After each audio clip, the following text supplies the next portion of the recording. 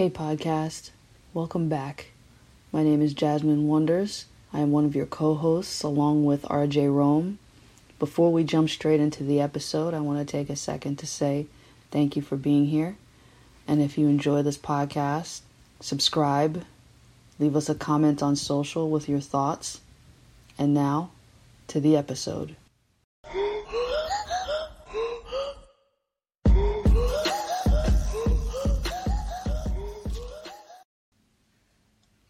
Thank you for listening to Married to My Writing. Today we're interviewing indie author Callie Brixton. Welcome, Callie. Thank you for having me, ladies. Can you tell us a little bit about yourself? Yes, I can. I am a Kentucky girl who lives in West Virginia, and I just released my very first book, Baby Into the World, in December of last year.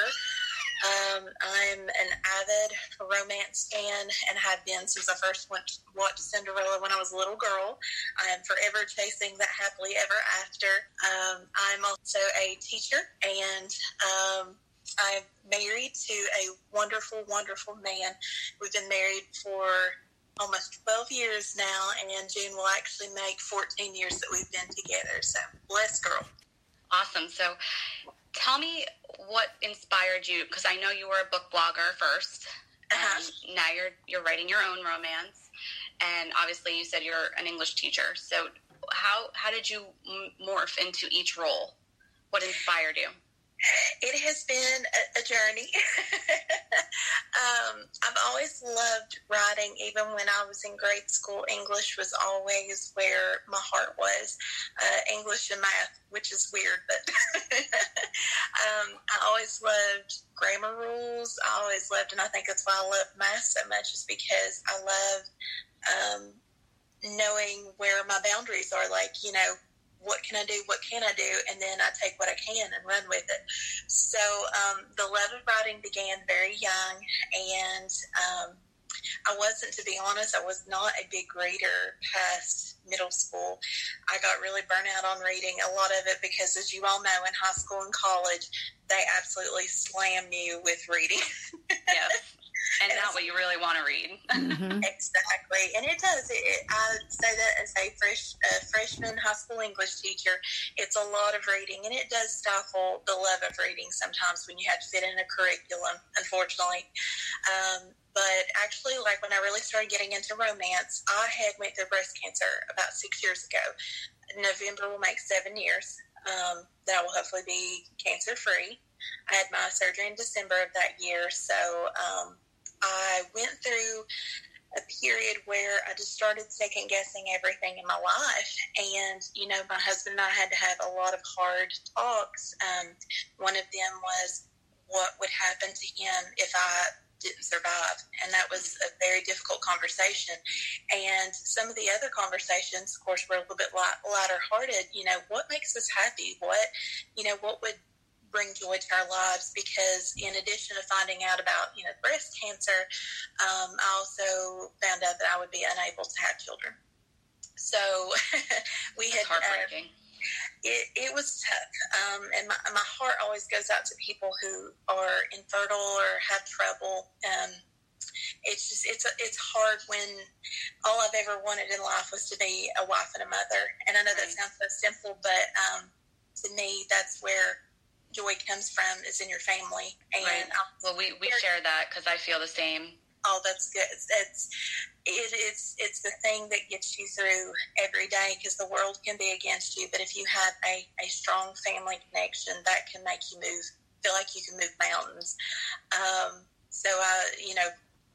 We had long conversations about that, and I had been sort of journaling my journey through breast cancer on Facebook, and just, you know, giving people updates. And I had a lot of people, it's been a long time since I'd written, and I had a lot of people who were messaging that were like, you know, you should really think about writing. And it was such a wonderful compliment, especially at a time when I was just not at my best.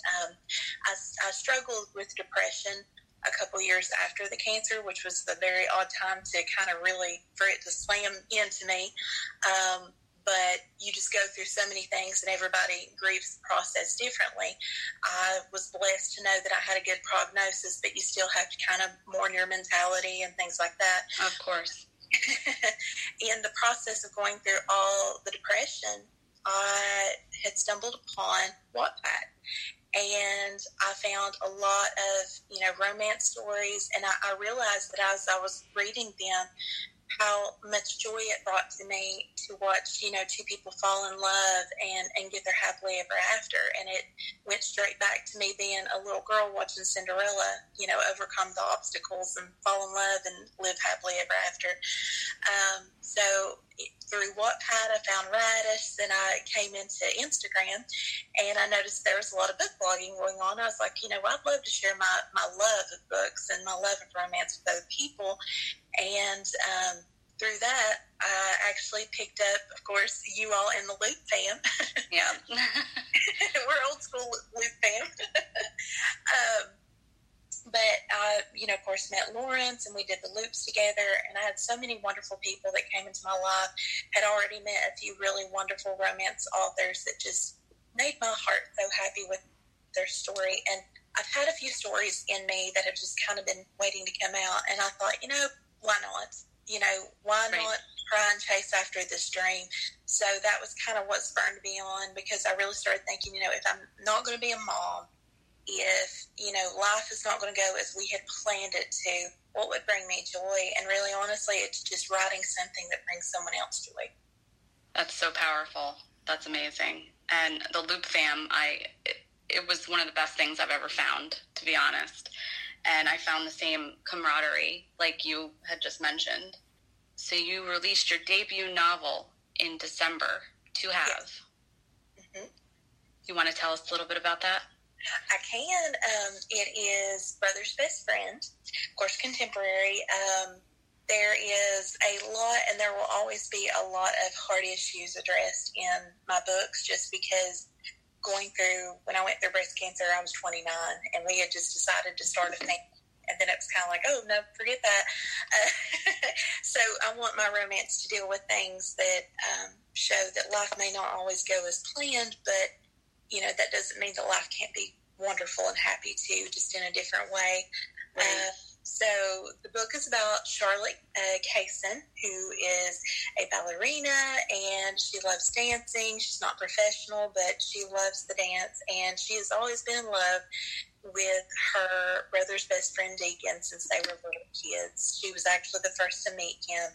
Deacon was always in love with her, and as it goes with most of your brother's best friends' romances, they couldn't be together due to some unforeseen circumstances that kind of took their lives in different directions. But the story is just their journey of coming together and being together, and they will play a very central part in the rest of the series from this point out. Another new release that you just we were both part of is the summer anthologies, Summer Heat and Summer Sizzle, and you're in Summer Sizzle, and your story, Smoke and Mirrors. It sounds pretty hot. I haven't gotten to read it yet, but I saw the reviews, and they were pretty steamy. So, can you elaborate on Smoke and Mirrors? I can. It was a stretch for me because I've never written anything so short since I was in, school. It was really tough. It's very tough. I completely agree. If you're To Have was 83,000 words, and I'm working on the second edition right now and adding new content. So looking at about 90, when you're given about 13,000, it's like, ooh, how do I tell a story in that? Right, agreed. And I'm sure it's a stretch for your creativity too, right? It was difficult. I'm very long-winded, I think. So, yeah, it was a challenge for sure. Girl, I understand that. I'm a talker, and I will go on and on and on, especially in the books. So, yeah, it was a challenge, but I will say this without giving too much away, because it's one of those stories that it has a twist in it. There's some things that you think there's no way, and people who know me know my certain likes with romance, and a lot of the people who have read it, I've gotten the message very commonly, I could not believe that you wrote that at first, and I was so mad at you. But then I got to the end, and I'm like, okay, I'm all right. But I will say this, it is a story that reads very differently the second time you read it, because you'll understand. It's like watching a movie that you've already seen once before. You know what's going to happen, so you pick up on all the little things the second time through. So if anybody reads it, please don't get mad at me and just read it all the way through and trust me. And then go back and read it again and see if it reads differently. Got it. So I'm sure, like, when you're writing, distractions are a huge part of the process. How do you kind of stay focused on the goal at hand and finish writing these stories? That's a good question. Very poorly right now. I don't know about you all, but I'm just the type of person, I'm pretty sure I have undiagnosed ADD and have for a long time, and just never really realized it much until I became an adult. But I do so much better in a very quiet, very low-key environment. And I will tell my husband, I'll put in earbuds, I'll, go in a separate room, and he's like, well, you can write, where you're. I'm like, no, I can't, because any distraction, and this is not going to, not going to do well. And I'm a night owl, so I try to write at night when I know it's quiet and peaceful in the house, and I can kind of like cry through some of the scenes, and I know my husband's not going to be standing there like, what's wrong? So, but it's definitely, it's trial and error as with any writer. But for the most part, I've noticed when I can go off to myself and just completely block out anything, I can't even listen to lyrical music. It distracts me. Mm. So I have to listen to either classical or just like the actual music part or the instrumental part of a song in order to work through any type of scene that I feel like, the music would accompany it and would inspire me. So it's definitely been trial and error. I'm sure, you all understand, especially RJ, you writing too. I'm sure you have your quirks and everything that you're kind of learning about yourself as you write more, right? I sure am. And I feel like with each book that I write, it changes. I don't know what's happening, but it's changed. It's evolving. I agree. Jasmine, do you write as well? I do. I haven't released anything yet, but I release poetry every once in a while, because usually that's kind of how I process emotions. I have to write it out that way, and I've been like that since a kid. So yeah, isn't it funny how writing is such a catharsis, and so it's such a different way for everyone. Mm-hmm. It's amazing. I'm curious, when you first started writing, did you? I guess, like, there's always this assumption going in that you're in it alone, so what did you think of that when you first started? Were you overwhelmed? Did you think, like, oh my God, I have to do this alone, I don't know what I'm doing? Going the self-published route, it's definitely overwhelming, just because, especially doing your first book, there's so many things that fall to your shoulders, and especially if you're not in a financial position to hire out and delegate the jobs, you have even more stacked upon you. But I think that's something I've learned for this next book and for the ones after, is that the writing comes first. Everything else will be worked out, but the writing has to come first. But I was very surprised, because you don't realize going in, being a first-time author, how much there is to do outside of writing, as part of the writing, as part of the publishing process, I guess I should say. But it was definitely a learning curve, but I was very fortunate to have a lot of people in the Loop family, and my author groups, and people who have just been there, who were kind of guiding me and saying, okay, you really need to go ahead and do this, or you need to look into doing this, or just all kinds of just peppering me with advice. And it really did help kind of soften the blow, just because I knew, okay, I'm getting ready to go into a hellstorm of crazy, but at least I know to bring like a really stout umbrella with me. Right. And that helps. Having community is probably my number one piece of advice for a new writer. You have to have people there to remind you that storm will pass, or else you will put down the keyboard and never pick it up again, because it can become overwhelming. That's true. Very true. Did you ever have a moment like that? Oh, yes. I've had a few. I think a big part of writing, I don't think you will ever meet a writer that is just so confident and sure of their own writing that it's like, oh, yeah, this is easy. I just sit down and write and it's all good. Every writer, yeah. If you want to be humble, try writing. And it's not as bad when you write it for yourself, but when you're writing it for publication for other people to look at it, there's a lot of self-doubt that creeps in because, of course, no one wants to put anything out there that you're like, oh, that's right. something. But I did have a moment, and I know RJ's probably knowledgeable of this going on. A few fellow indies and I were receiving some bogus 1-star reviews on Goodreeds. Yep. I heard all about that. Oh, girl, yes. And I'm sure, and that's, I know RJ can say that too, it is such a hit to your confidence when at first you don't really know if that's what it is or if your work just sucks so much. Right. Like, why are you writing? Mm-hmm. Yeah, I mean, like, if there's a 1-star and no comment, it's like, come on, like, tell me why. So at least if they have a reason why it's 1-star, then, you know, I'm okay with it. I can accept that. Yeah, exactly. It's just like with medicine, you know, Mary Poppins, a spoonful of sugar helps the medicine go down, and it really does. Yeah. and so, you know, as a reviewer, I learned a lot being an author too about how, and I've always tried to be a positive reviewer. If I read something I didn't like, I tended not to review just because I didn't want to destroy the author. You know what I mean? Right. If I had something I needed to say, I would send them a comment and say, hey, you might want to work on this, or this is something that I didn't really think went well with the story. Just, you know, constructive criticism. Right. But I think that's a lot of it too, is just accepting that there are people out there in the world who live to make others feel bad about themselves for whatever reason, you know, and some will never understand. But if you can, it's unfortunate. It is. I agree, and it makes you realize that when you have that community of people who are saying you can do this, don't listen to them, just keep at it.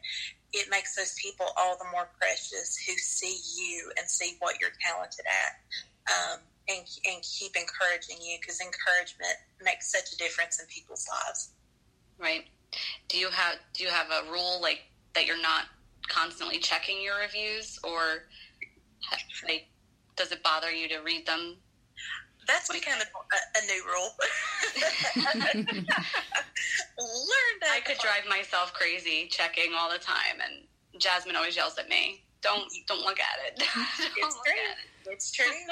It's and that is a very true point, because you will absolutely drive yourself nuts looking at it, because even though you might have 50 5-star reviews that are like, this is just such an amazing book and I can't wait to read more, those 2 or 3 1-star, 2-star reviews that are absolutely like lambasting you are the ones that stick out to you. So I always try, and this has kind of been a new thing, if I do go, and I limit myself to how many times I'll go and look at Goodreads. I try not to do it more than maybe once every 2 weeks now, just because I don't want to punish myself.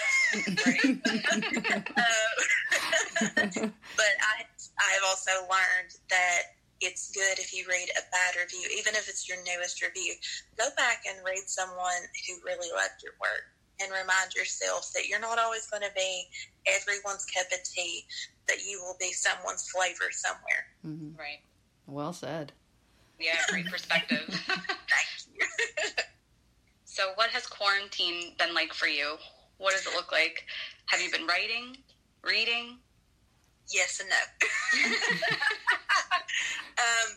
I've heard this a lot in some of the chat groups I'm in. I think a lot of people have had trouble just reading because it's been such an unprecedented time, and there are really no clear answers as to how all this is going to play out in history.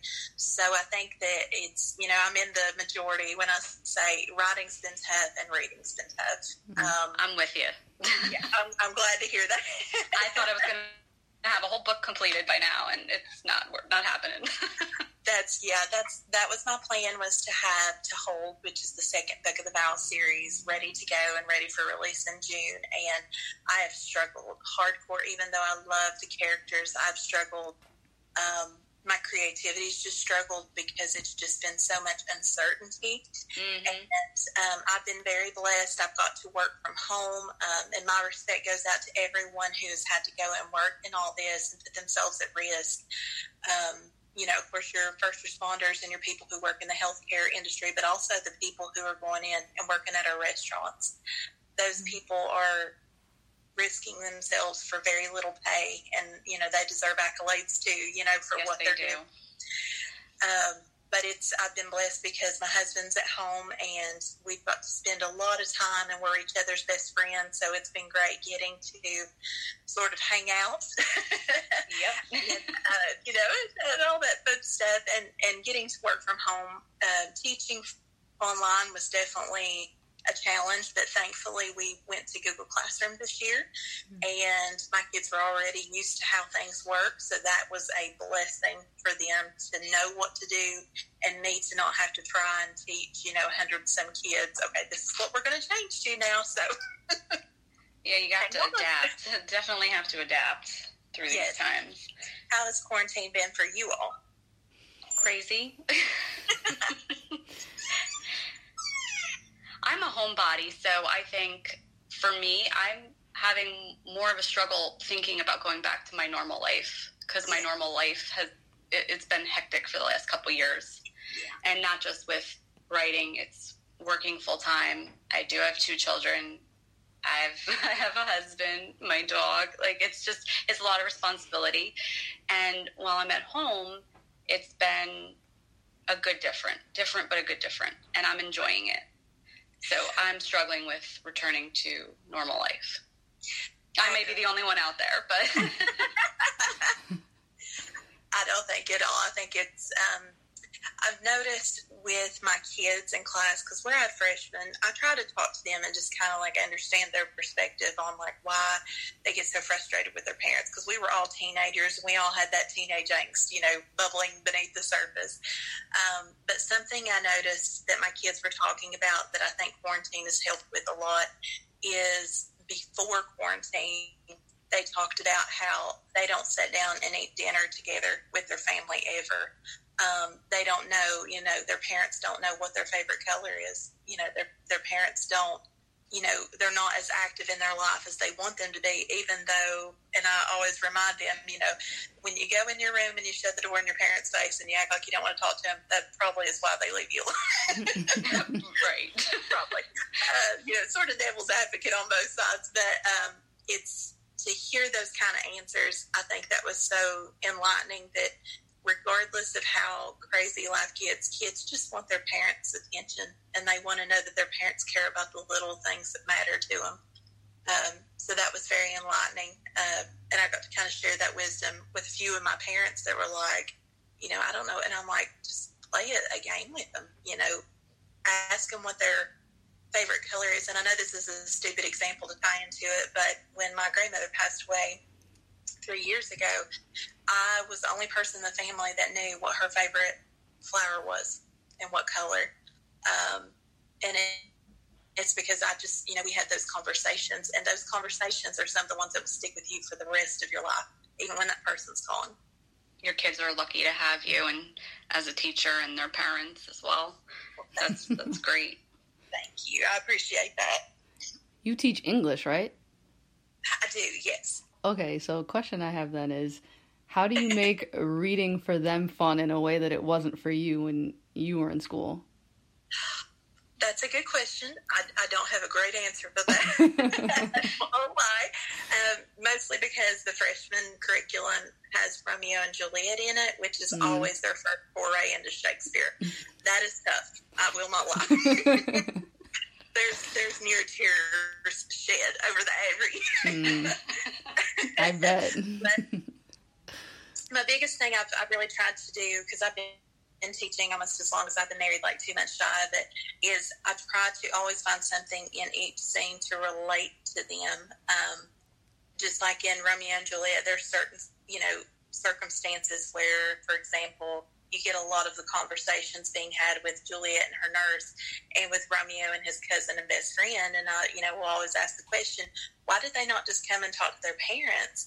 And it's because kids, feel more comfortable talking with their friends. And sometimes it's just having a neutral person that's not their parents to listen to them, who aren't trying to solve the problem for them, not because, parents do that because they care about their kids and don't want their kids to hurt. But sometimes kids just like working things out for themselves to know, hey, I can do this, if I have to. But I always try and kick it back to them in a way where we're discussing them not as characters but as real people. If this were 2020, how would you all be reacting in this situation? And that seems to help. There are some days when I would rather be stabbed with a rusty spoon in my eye. Wow. I just got a visual. And they probably would too. But it definitely, for the most part, it does help for them to just feel like, okay, this is written 400 years ago, but how does it help me in today's society? How does this help me, understand how human nature works? And that's been a fun part of this year. I've always tried to tie, I don't know if y'all have ever done the Myers-Briggs personality test. Yes. Have you all ever done it? Definitely have. Do you all think it's like freaky insightful? Yes, I do. I think it's too freaky. It's scary. And I had them do their test at the beginning of the year, and I would sometimes bring up certain tendencies that certain types would have, and I'm like, this is why, we study this, because it's not just a study of these fake characters, it's a study of psychology and human behavior. And I always love to throw serial killer analysis into it, because it's weird enough, but to get into someone's mind that you cannot understand initially, it's both a scary thing, but I think it's important for human beings to be able to get into people's minds that they don't understand and see what their motivations are. So that's been something I've been trying. It's helped a little bit. Now, are there days that it's like, can we please just leave here? And I'm like, yes, please, let's just get out of here and not come back. Specifically Friday. And do you think that what you've gone through has kind of made you a better writer in a way? I like to think yes, simply because it helps me to deal with tragedy more. I've known a few people that I got close to who had breast cancer who passed away that were just a couple years older than me. So that has been a big sticky point with me, especially as a writer, is tragedy sucks and it's hard to write it, which my favorite author is Edgar Allan Poe. So that says a lot about me and tragedy. But, but to make such a very human, very tragic thing beautiful, it's a hard feat. But as a writer, I want people to see that, even in the hardest tragedies, there can come beauty, there can come hope, there can come grace. So that way it's not all gloom and doom and the world is ending, because that, you have to have something that gets you up in the morning. And that was something I learned going through cancer. You have to have something that gets you up in the morning every day to motivate you. If you don't, you won't make it. Right. You will stay in that cocoon of loneliness and isolation and sadness. That was spoken like a true romantic right there. Well, thank you. All right, so I have a question about social media. Obviously, You're on Instagram. I know that I've heard you say before that you don't like Facebook. That's true. Tell us why. Okay, so I have Facebook. I know it's a necessary evil. A lot of it is because I have a hard time, again, attention problems. I have a hard time splitting my attention between two, and that's something I know Facebook has to be my next frontier. I have to just suck it up and brave. But I had originally, before I came to Instagram, Facebook was my favorite. But what I did notice on my real person Facebook, as opposed to my pen name, where whenever I would go into the feed, it just made me feel worse. Because there was so much not just negativity, but there was also so many things that people would complain about. And I guess going through the cancer, it changed so many things about the way I look at the world. But when people would complain about stuff, that it's like, does that really matter in the scheme of life? And I guess it was more just self-preservation that I'm like, okay, if I don't get off here, I'm going to go on a rampage, and it's not going to be pretty. Right. Southern sass is coming out, and it ain't going to go back. How about Twitter? Twitter, I stay away from as much as I can because I think it's junk, and mostly because honestly, it's all because I cannot figure out Twitter, and they limit me, being verbose and two words. Yep. I don't like you're cutting me off. Yep. Well, your Instagram is so pretty, so it's okay. You can just stick with one. Well, thank you. I do love that about Instagram, that it's very visual, and I'm a visual learner, and I just love looking at pretty pictures. Don't you all? I do. For sure. All right, so we only have a couple minutes left. Anything else you want to share with us? Any new releases? Big news coming up? I do have a lot in the works, so we'll say that.